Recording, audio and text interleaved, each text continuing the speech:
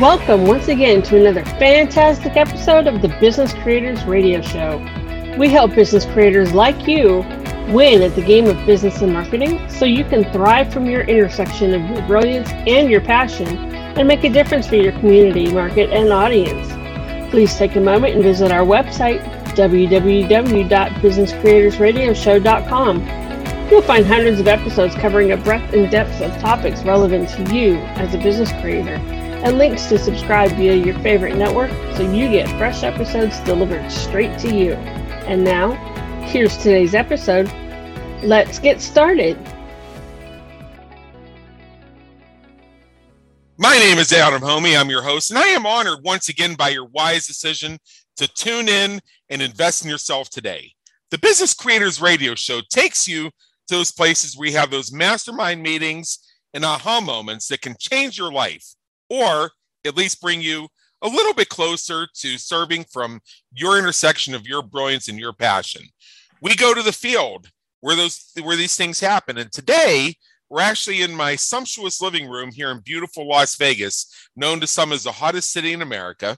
I'm here with my production assistant, Princess Stella Juliana. For those of you who are new to the show, she is a domestic short-hair black cat, and she is purring like a diesel engine. She must be very excited about what we're going to be discussing today, as am I. It is going to be about digital marketing. It's going to be kind of a round-robin conversation.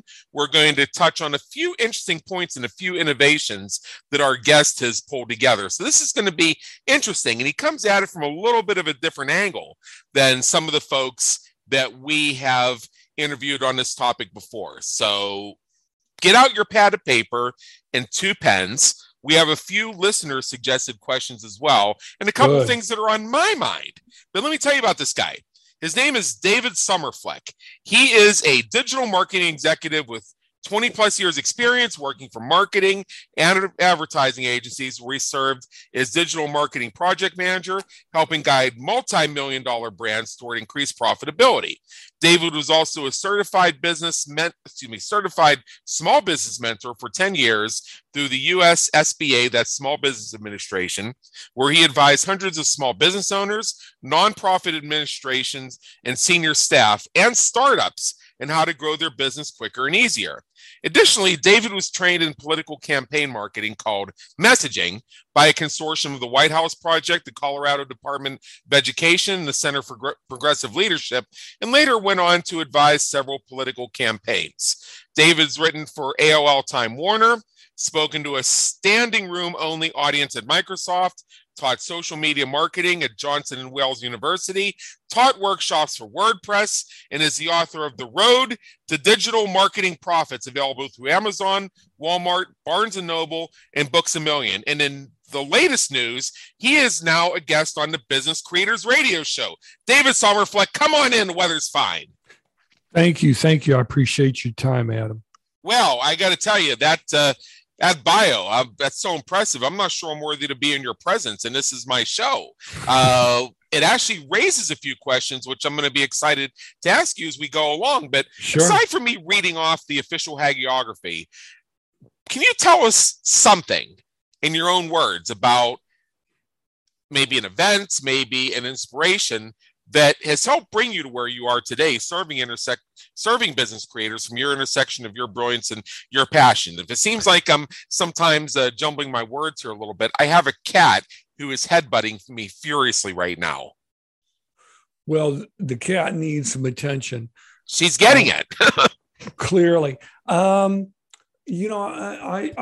enjoy, presenting. I enjoy lecturing, teaching workshops, teaching boot camps. And I get really, really animated and fired up when I do it because I believe in what I'm saying wholeheartedly. I'll never forget, there was a pivotal moment for me when I was an adjunct English instructor at a college. And for those who don't know what that means, it basically means you're a part-time college or university instructor. That's what adjunct means. You're just there part-time.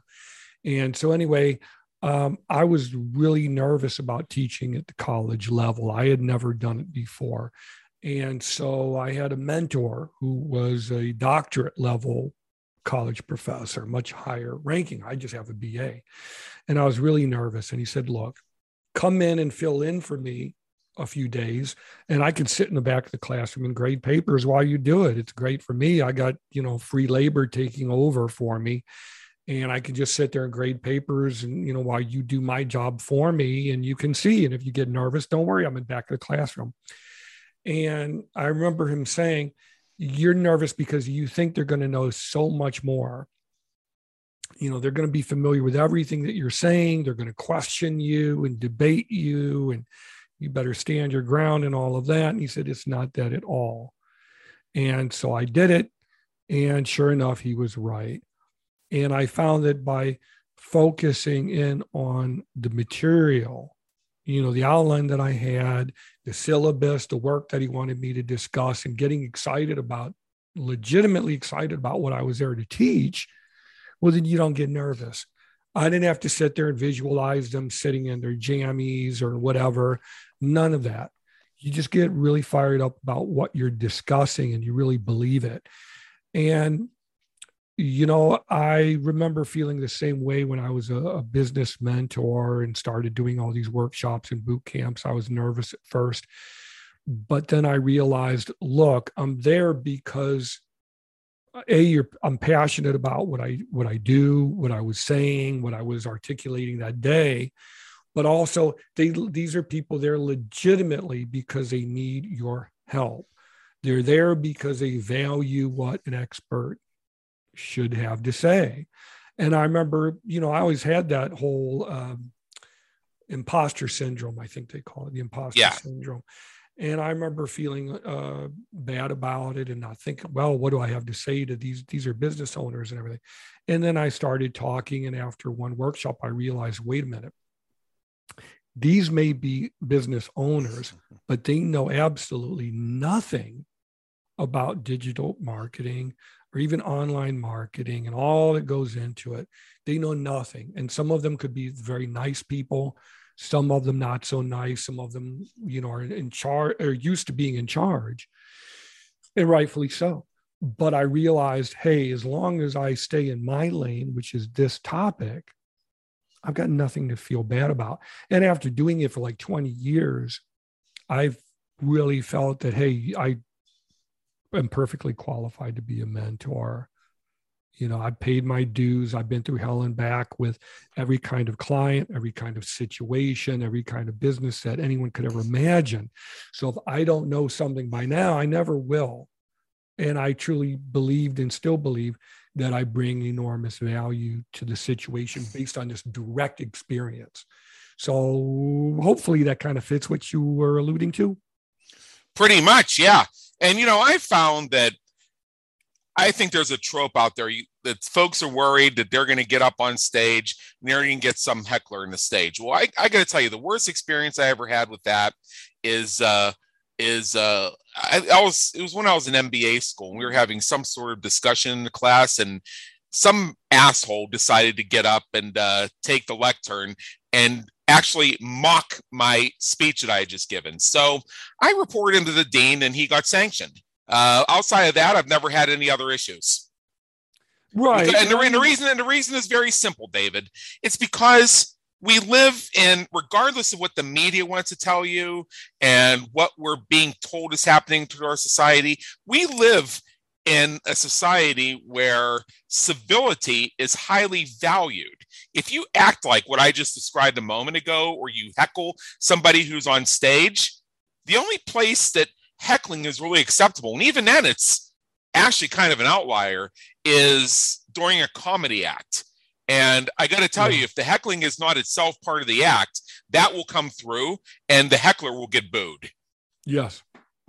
Yeah, I know it's very true. I've actually been to comedy clubs where, if you've ever been to a comedy club, if you sit in the front aisle, you're going to probably, you could be getting a few comments from the comedian up on stage. So you have to have thick skin. Right.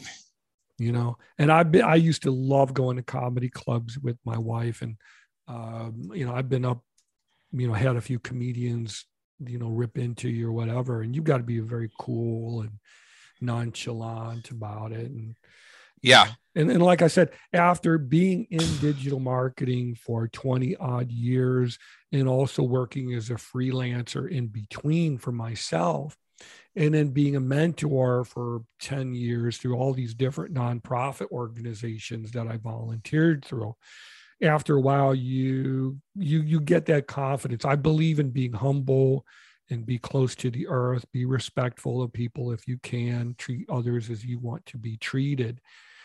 But also by this same token, come to realize, hey, after 20 years, if that's not an expert, I don't know what is. You should have something of value to say. Right.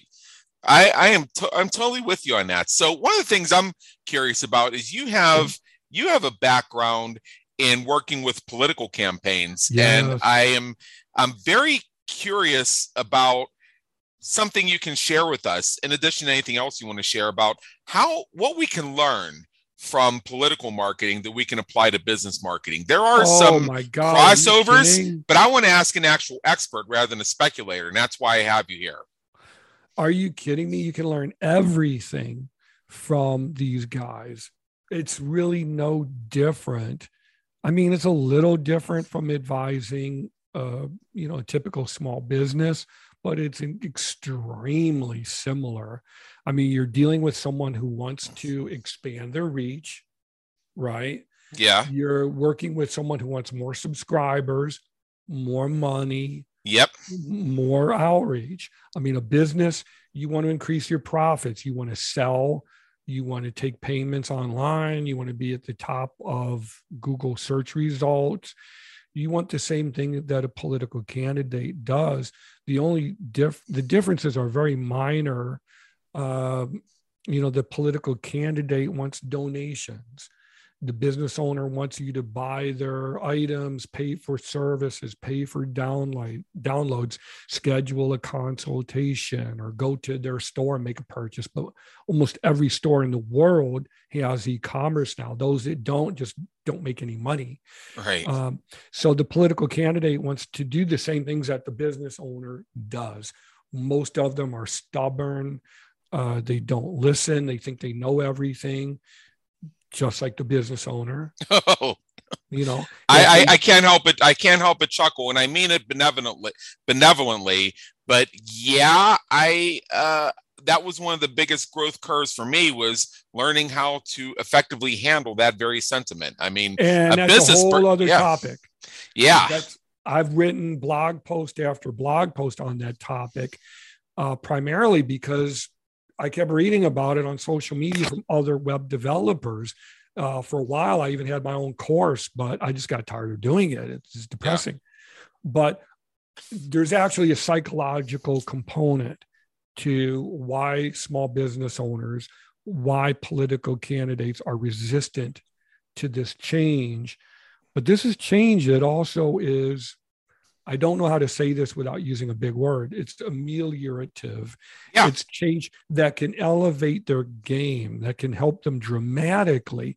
But why are they pushing back against it? It's like if I went up to a stranger and I said, look, if you give me $3,000, I can make you back $30,000 in a couple of months. Is that a worthy investment? Well, most people would say, sure, sign me up.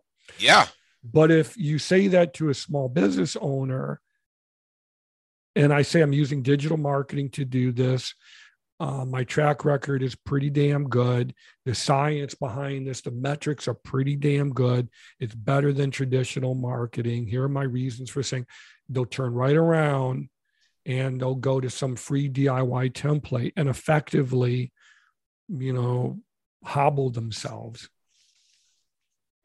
Well, yeah, there is. I run into so much of that, and another self-defeating thing. And I tell this story, even though it happened a long time ago, is I had a prospect referred to me, and this is back when I was in a different business. And step one, actually, it hasn't really changed. It's actually still the same. Step one was, I had the prospect fill out a form that gave us some basic information, and the purpose was twofold.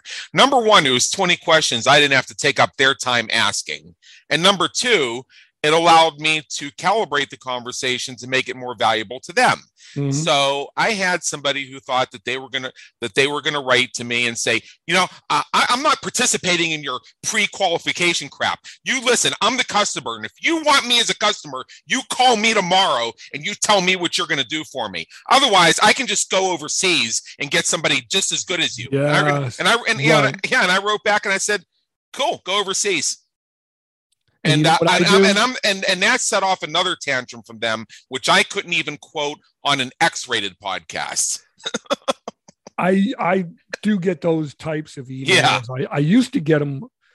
I used to get maybe 5 per day. Yeah. When I was really active. Now, thank God, knock on wood, every day I thank God that I'm retired. I don't need to do this if I don't want to, thank God. But that's the best. When I was really active and I was teaching these workshops and these boot camps, I'd get about 5 emails or phone calls every day. And for a brief period of time, I was #1 in Google for web design in the greater Denver area, where I outranked big mega corporate marketing agencies. I could get into that too if you want. And I was getting all of these responses. And when I would get emails or I would get phone calls like that and emails. And the emails I would just delete. Yeah. Because after a while, it's very draining emotionally to debate what should be common sense with someone. Right. What I found is if you have a simple process that's set up to streamline your intake and make it more valuable for the person you're trying to take in, which was really what I was looking to do. I was looking to shorten the amount of time they had to spend making their decision. I was trying to make it easy for them one way or the other. But I found that I only had a few regrets about when I was in that line of business, and every single one of them is when I showed any flexibility on that point or even allowed them to comment on it. Right. My process is to screen for fit. Then we discuss how I work, which is you train the client and what are the components to digital marketing, how I deliver value. I send them a workbook. Usually I know they're not going to read the workbook, so we go over it anyway. That's part of the whole onboarding process. We go over my contract once I determine that they're serious and can afford me, but they also want results that are important to them. Once we get to that point, and you do charge at some point during that. But you have to screen for fit and seriousness. And then you determine if they really have the infrastructure to be able to afford the outcomes that they say they want. Yeah. So if you have a hobby, then you're not ready for digital marketing. You're not ready even for a generic template, because if it's a hobby that you just do for shits and giggles, then it's really not appropriate to be thinking about Facebook ads and getting a website, because it's just something you do for fun.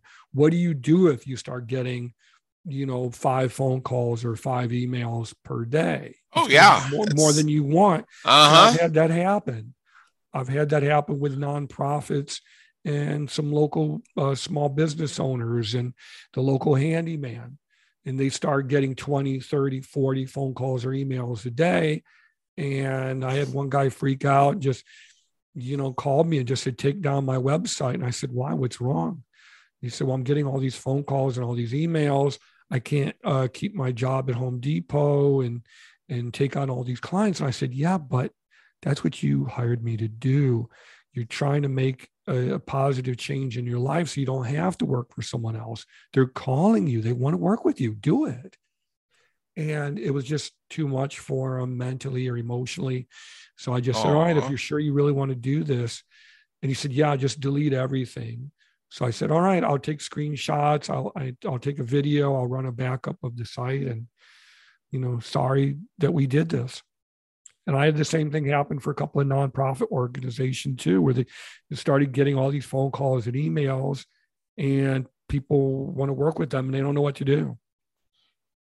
So what do you do? You know, I want to focus on the success in the businesses out there listening who you're ready to scale. They want accelerated growth. They want to expand into new markets. They want to ignite change in their lives. That's who gets me excited. That's who I want to hit a home run for. If you're not committed, if you're not ready to scale, if you're just not sure if a couple of $1,000s is worth it, then I love you, I bless you, but I also release you and wish you well on your journey. But we're not a good fit. We're not an ideal pairing, Right. And, I do feel sorry for some of those folks who actually get too much of a good thing. And I know how to find them very quickly. They go to all the small business events. They go to all the meetup groups. They're looking for a small business mentor, and I can hold their hand and tell them what to do and even tell them how to do it. And 99% of the time they won't do it, but it's that 1% that will, that just knocks a home run out there. And you're like, oh my God, this is incredible. That's why you keep going. Yeah. And it's why you keep speaking at these networking events, and you go to the ones when you're able to do so, even though it's going to be the same people over and over and over again. It's that 1 out of 100 that more than makes up for the other 99. Yeah.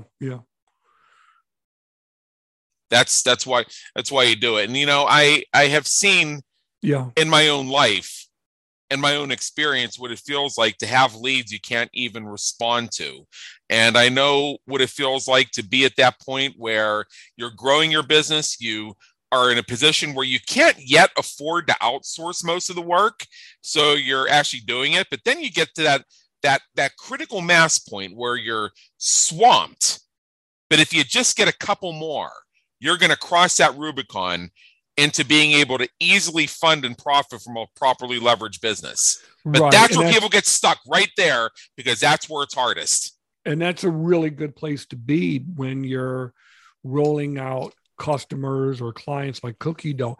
But you also have to learn, if you don't know, you have to learn how to stagger that. If you're a consultant, or a consultant service provider like a digital marketer, you have to stagger the client. So you say, well, look, I can only work with maybe 2 or 3 per quarter. Yeah, that's depending fair. Depending on your infrastructure. For me, I like to do everything myself. So hey, 1 or 2 per quarter. It depends on the job. If I can't pick you up this quarter, then we'll stagger that onboarding or slow that onboarding process to accommodate that, so I don't have to turn anybody down. And I would explain that to them during that enrollment process. And that's why you got to have a 5D process for developing marketing projects, what I call a project. Yep. The customer or the business owner might see it as just a website, but a website with no SEO, with no e-commerce, with no content, with no branding is nothing. It's just pearls to swine, like that expression. Exactly. It doesn't do you any good. It's like a stack of business cards, but no bodies to give them to and no interest. Right. Well, we'll get to 5D in just a moment. But one thing I want to ask you, first of all, I want to, make sure I clarified something. There's a point of critical mass where you're so swamped that it's difficult for you to even respond to inquiries about business. But yet at the same time, if you could just close 1 or 2 more, you're going to cross that line to the point where you're going to have enough revenue that your life actually gets easier because you can outsource to high quality people and also enjoy levels of profitability, which really sets off your ability to grow. And that's where a lot of folks get stuck. And I myself have gotten trapped there a couple of times. So in light of all that, here's a question I want to ask. Do you think part of the reason so many entrepreneurs kind of flub it there or find themselves backing off is because of how they were raised? You still there? I'm right here. Okay. Yeah. So what was the question? You want to know why do business owners back off? Why do they back off? Why do they not do that final push that could get them there? And the follow-up question to that is, do you think it has something to do with how they were raised? Of course. Yeah. Of course. There's different reasons for that depending on the person or the organization. It could be an organizational issue where the right hand doesn't know what the left hand is doing. Right. It could be the individual, how they were brought up, the whole poverty mentality. And if there's a topic you want to touch on, just ask me. But I've had companies contact me multiple times, like 5 or 6 times over the course of multiple months. And I remember responding with, hey, whatever you want to know, I'm happy to tell you. But after a while, it becomes a question of what's going on here.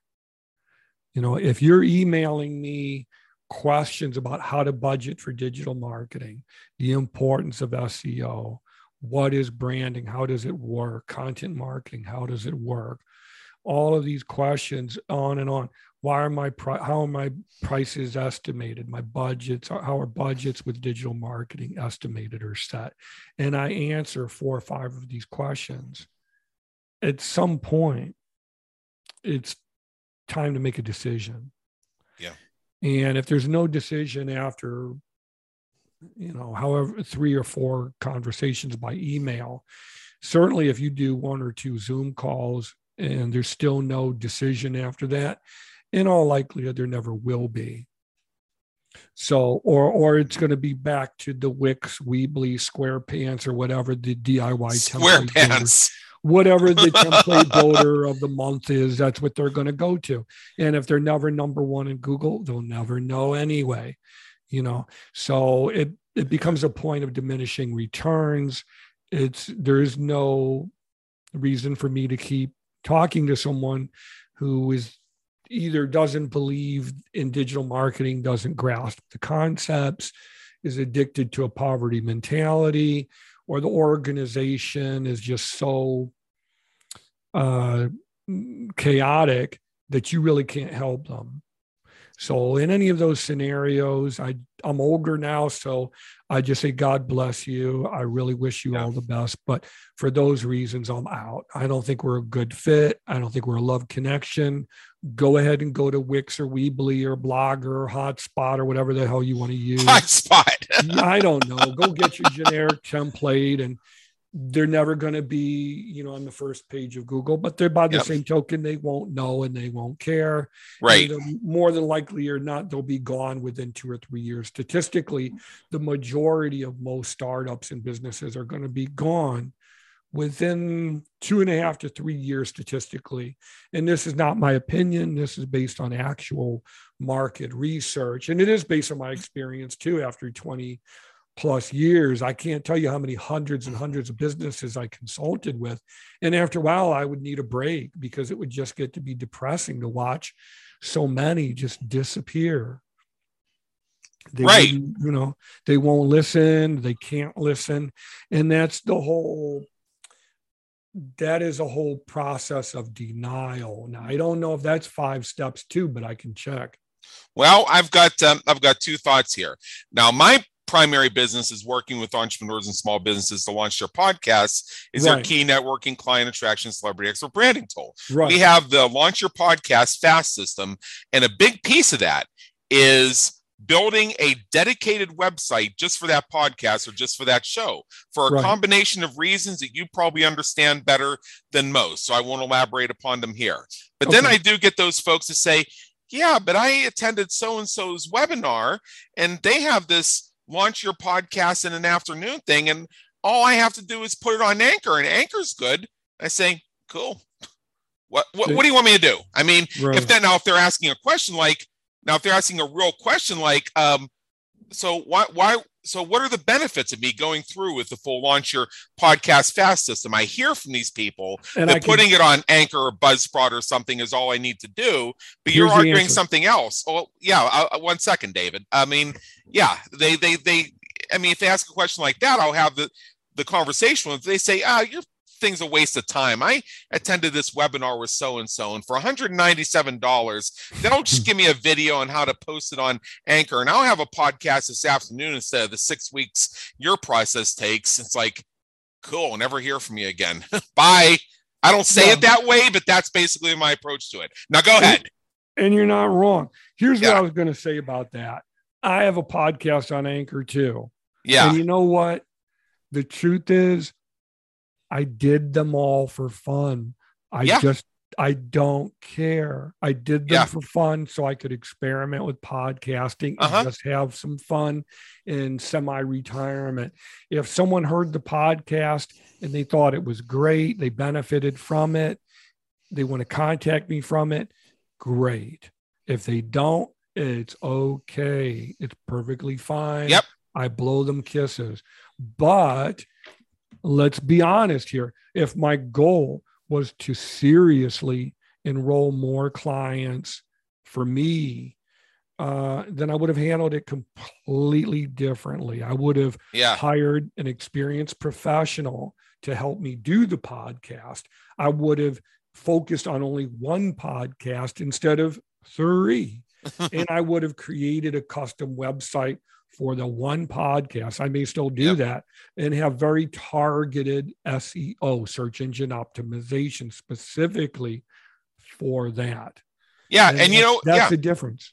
Yeah. And you just articulated where you are right now, at least you're probably not my ideal client. And you know what? No. That is great. You self-identify as that. So neither of us have to waste our time. Now you could all of a sudden get a real fire under your caboose 6 months later and say, hey, I really want to do something big here, and go to www.reachoutcall.com, put yourself in and say, hey, I was on your podcast. I was that guy who was messing around on Anchor, but I want to get serious now. Well, then you're just in a different place. Yeah. I remember very explicitly once, this is 100% true story, no exaggeration either. When I was in Denver and I was teaching workshops for WordPress, I was teaching workshops for colleges and universities, every nonprofit that I could find, every chamber of commerce I could find, you name it. And I was working on local SEO. I was #1 in Google for web design agencies in Denver, more than I could handle, and I was staggering them.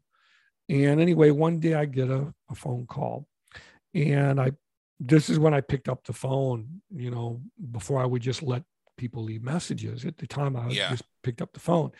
And the guy called me. I said, yes, hi, this is Sudden Impact Web Design, which is what I had at the time. And so I said, hey, how can I help you? So we talked for a few minutes. His budget was perfectly realistic, generous. He wanted to embrace local SEO, content marketing. He wanted mobile-ready design. He wanted e-commerce with SMS text messaging, with scheduling, every appointment scheduling, you name it. Unbelievable. And he was polite and respectful, and he was very familiar with digital marketing. He read through every page of my website, so he already knew about my experience and credentials, and had read some of my blog posts. I couldn't believe it. And I said, okay, everything sounds fine. I don't even know if I have to onboard you. Let me ask you, what's your business? And then my heart sank when I heard the answer. And you know what he said? Oh, I can't wait. Lay it on me, man. It was an adult escort business. Okay, so I can see where you would probably not be for that demographic. And, in my business, when I had a web design business, I was approached by a porn star. If I said the name, people would probably privately nod to themselves of, oh yeah, I know who she is. And I turned her away, not because of judgment about what she did, but just because that's a very specific niche. It is. This guy was very rational, very calm. The budget was actually his budget expectations were realistic, but also generous. Yeah. Because the truth is, what he had said, what he had quoted, I probably would have done it for half and been very happy to do it. And there was so much style that I could have brought to it. But, hey, I've been married for a long, long time. And I said, I cannot in good conscience do this, out of respect for my wife. It just, I can't, and I told him that. I said, I wish you the best. You sound like a really nice guy.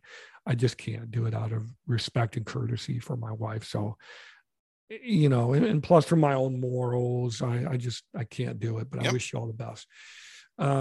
And that's key. And that's key to know where your lines are. I mean, like, there's certain type of clients I won't deal with. It has more to do with their personalities, with their produce, candidly. But there's a certain type of personality, if they act a certain way as a potential services client, I'm not gonna keep them around and say, hey, I'll just sell them products. No, get the hell off my list. I don't want you. There was another guy who was the husband of a famous Food Network chef. And he contacted me and said, look, my wife hired a local developer to build a website for her, for her business. And it was like $6,000 or something like that. And he said, the site doesn't work on mobile. The e-commerce is unsafe and broken. It's unreliable. The site goes down at times. She's trying to sell her CDs and her digital downloads from having been on the Food Network, which is perfectly understandable. And, we're having all these technical problems. It looks like a PowerPoint presentation and all of that. So we're shopping around trying to fix it. And I told him, I said, wow, I'm really sorry that this happened to you. I'm familiar with the chef and everything and the show. And, I'd love to help out. And I even said, because of that, I'll make you a deal. I don't normally do this, but I'll make you a deal. So he bit, okay, what's the deal? I said, look, for half of that, right now, I'll recreate the website, make it completely mobile responsive, perfectly safe, make sure the e-commerce works perfectly, because you already have a lot of the content already written out. It's a public figure, so it's really easy to do the SEO for nationally known, internationally known celebrity shop, really easy. I'll do it for half. Just give me great references and, talk about me on social media and everything as well. And the guy was like, wow, it's way too much, man. And I just said, all right, well, have a nice day, sir. It happens. Yeah. And, a phenomenon I think that most of us have run into is you have that prospect you think something's going really well with, then they just disappear. Mm-hmm. But then they come back to you 6 months later and tell you all about how they hired your direct competitor who charged twice as much as you were going to, and then their competitor left them high and dry or didn't give them the results. And they say, "Hey, can you still help me?" But because I lost all my money, I was wondering if you could do it for like a third. And I remember I told this story to my coach at the time. My coach gave me the answer to that, which is very simple, which is to tell them that, no, I'm not going to take a discount to make up for what my competitor did to you. Right. And that's due to what I call the 5 stages of denial. Yeah. That's documented from Dr. Elizabeth Kubler-Ross, not me. That's the 5 stages of denial. Yeah. And that's what I think not all business owners go through this, but I think business owners who aren't doing as well as they want to do or should do, they go through the 5 stages of denial. And I never really realized until I was reading the work of Dr. Kubler-Ross. I didn't really realize it, but I remember reading it and thinking, oh my God, this is actually what I've been seeing in these business owners, these startups, these nonprofits, these people who want mentors, but it's related to digital marketing. So it's not the same as losing a loved one, of course, but they're going through the same 5 stages. And so I wrote a blog post on that, and I show it to freelancers all the time.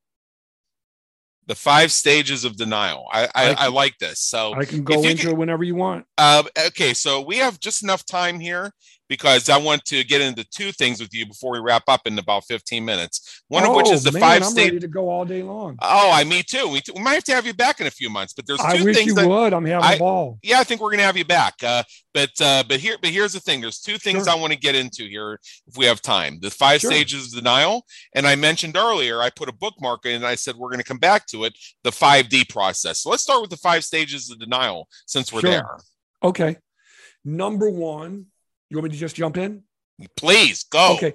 Number 1 is what I call denial. And that's where they basically, and again, here we're talking about a struggling or failing business owner, entrepreneur, service provider, whatever you want to say, nonprofit, whatever. They're all the same, really.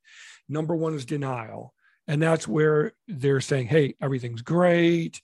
They embrace what I call DIY, do-it-yourself solutions. They're not receptive to feedback. I don't need your help. I can do everything myself for free. Okay, that's number 1. Number 2 is anger. They're pissed off at a lack of progress. They blame external factors, that no good template installer or this hack so-and-so I hired. Yeah, but you also wanted somebody who was super cheap, or everything has to be free. So they're frustrated with the lack of progress. They blame external factors. They resent change or input. I don't need a website. Why should I have to have a website? It's not right. Number 3 is depression, where they're unwilling to make changes. They figure, what's the point? They're unwilling to engage. Hey, I could really help you. I'd love to see you succeed if you just do these things. The 4th step is bargaining.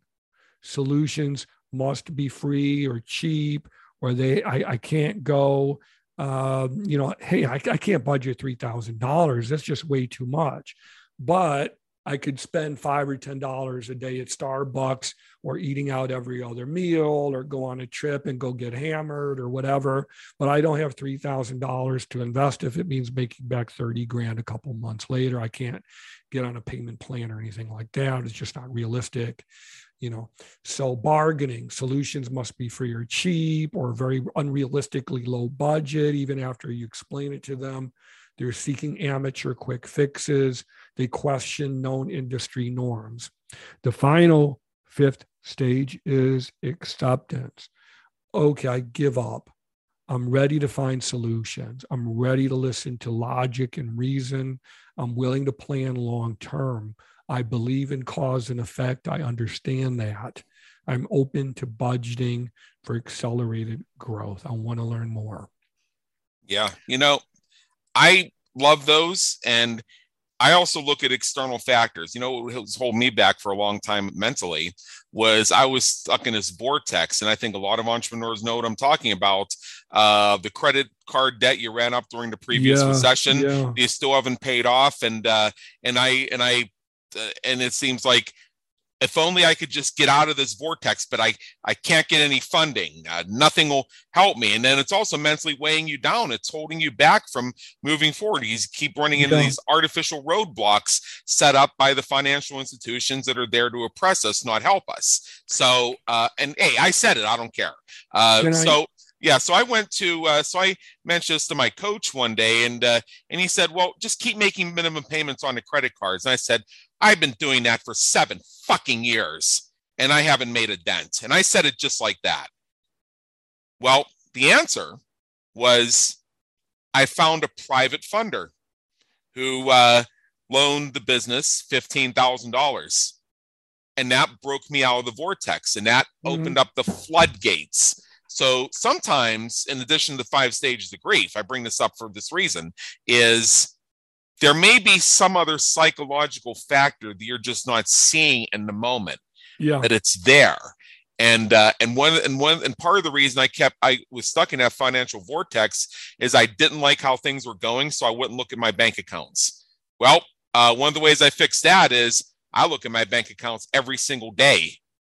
If things are looking good, it motivates me.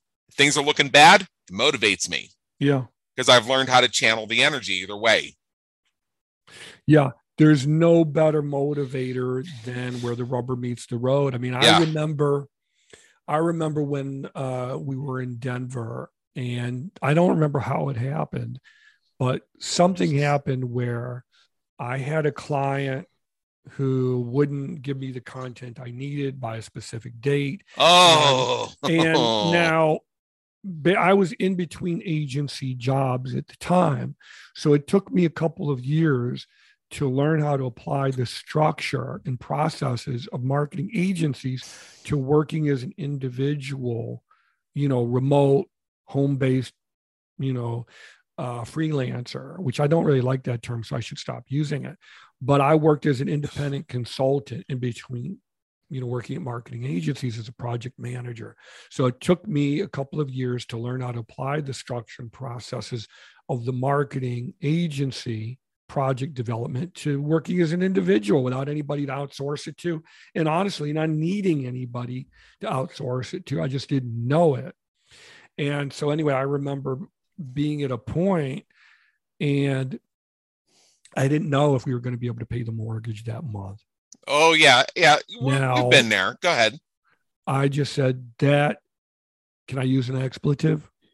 I guess I already did, didn't I? Well, yeah, you can. Yeah. That shit's got to stop. Yeah. That shit's got to stop. Because I made a promise to my wife a long, long, long time ago. You will never, ever have to worry about food being on the table or a roof over your head or being able to get a new dress if you want a new dress. You should never have to worry about that. And this was a long time ago, but I learned a lot from that, believe me. And after that happened, I never experienced it again. I made damn sure whoever I worked with that I screened them for fit. I onboarded them. I trained them in how I work and how to understand value and project development, which is the 5 stages of project development. I learned to do all of that and explain it to them before we would begin working, to go over the contract, sign it, date it, go over it, so they all understand. We have weekly meetings during project development so they can't disappear, ghost you, get 75% down so they don't, if they disappear, I don't care. All of these things I learned because of that one experience. Yeah. And that's how I came up with the 5 stages of project development and being able to explain it to someone. But after that happens one time, you learn, hey, that's not going to work. That's non-negotiable. That's non-negotiable. It may be okay for the client to act crazy and wig out or whatever in their own personal lives, but not with me. And that's the thing. They would never do that at going to a doctor or working with a mechanic or an electrician or a locksmith or any other service provider. So the web developer, the digital marketer should be held in the same regard as the electrician, the plumber, the lawyer, the accountant, and any other service provider. We need to have structures in place to work with our clients and deliver results, just like all these other service providers do. And until you have that, you have bad experiences. And until the business owner on the other side, until they have it and they present themselves professionally online and offline, they have drama too. So it taught me a lot, that experience.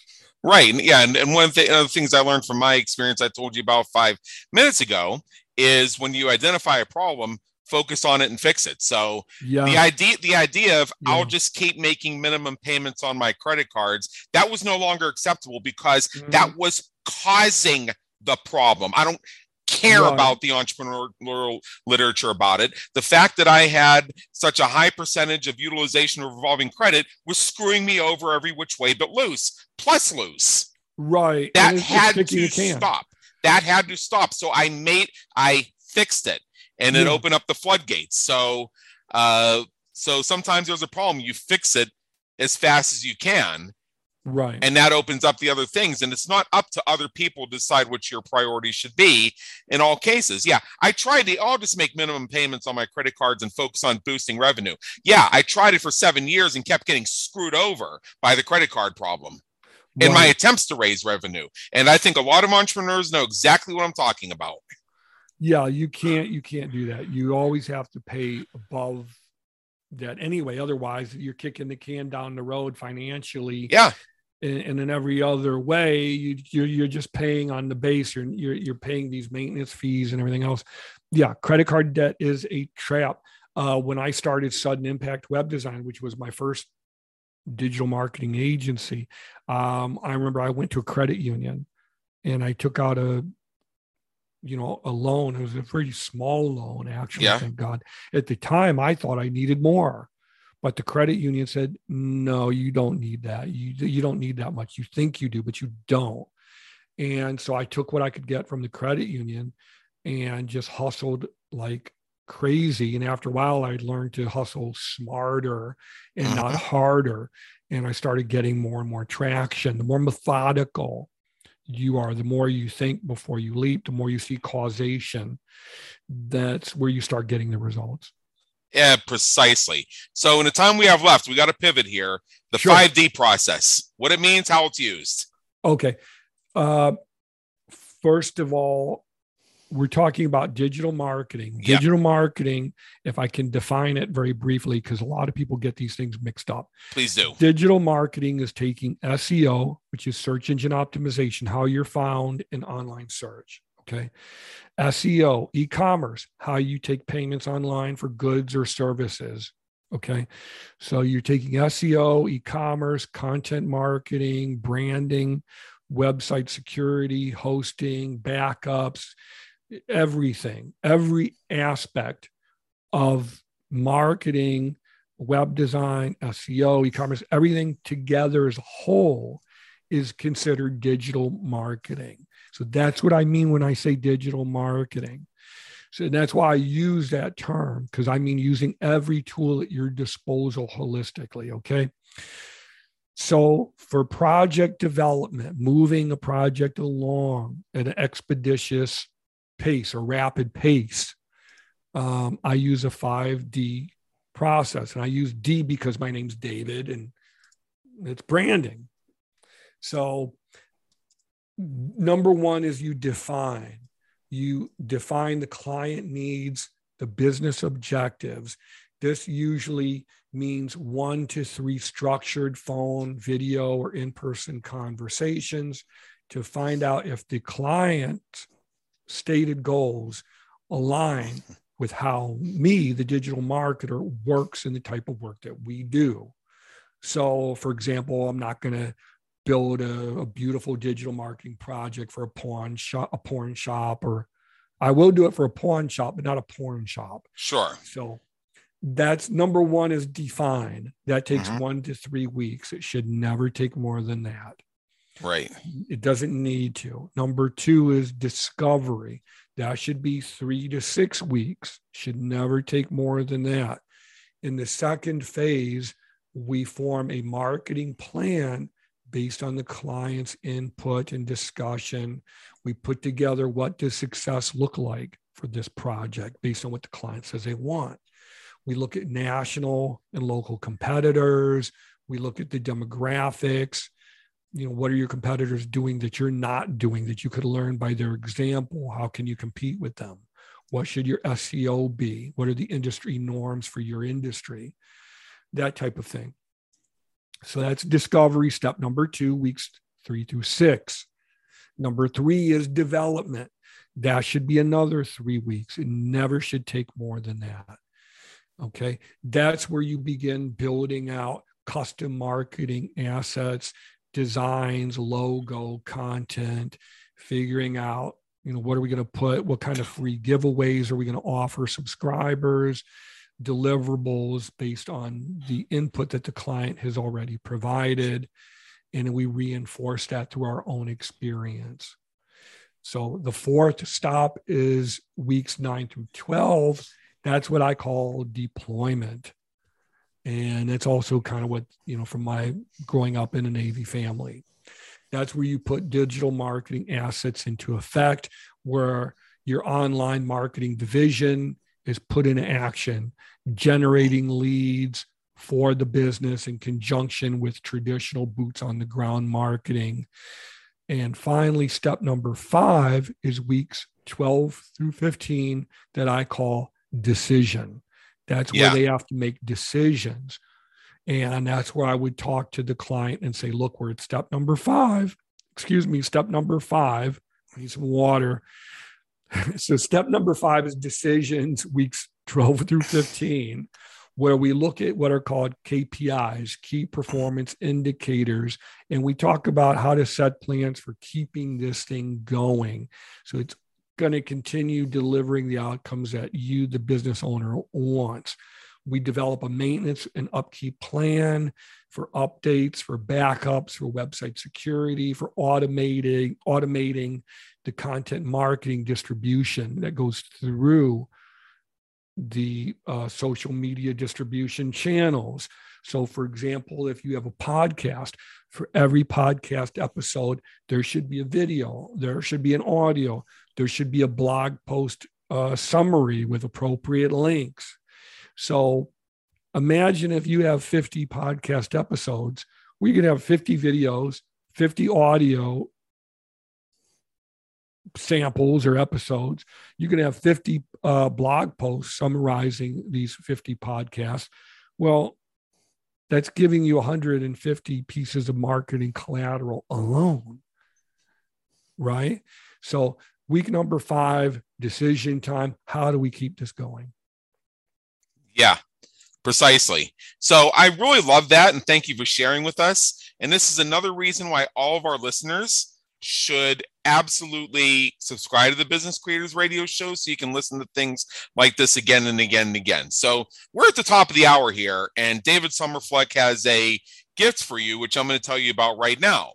So you can go to his website, and you can get free chat through his website and free one-on-one video conference calls and you can review questions with David. He also has some free guides and free offers. I encourage you to check this out right now. His website is dms.blue, B-L-U-E. That's actually the website, dms.blue. And in order to access these resources, go to digital-marketing-free-resources after dms.blue /. An easier way to find this is just go to the notes on my website and click the link, because it's going to be right there. You're going to find case studies. You're going to find the opportunity to connect with David. You're going to find information about SEO basics, how to up-level your digital marketing. Seriously, it's a gold mine. Get out your pick and start digging. DMS.blue. And with that, David Sommerfleck, thank you so much for being with us today. It's been an honor, and believe me, an education. We trust you enjoyed today's episode of the Business Creators Radio Show. Check out our previous and upcoming episodes on our website at www.businesscreatorsradioshow.com. While you're there, be sure to subscribe via your favorite network so you get fresh episodes delivered straight to you. Until next time, have a great day. Take care.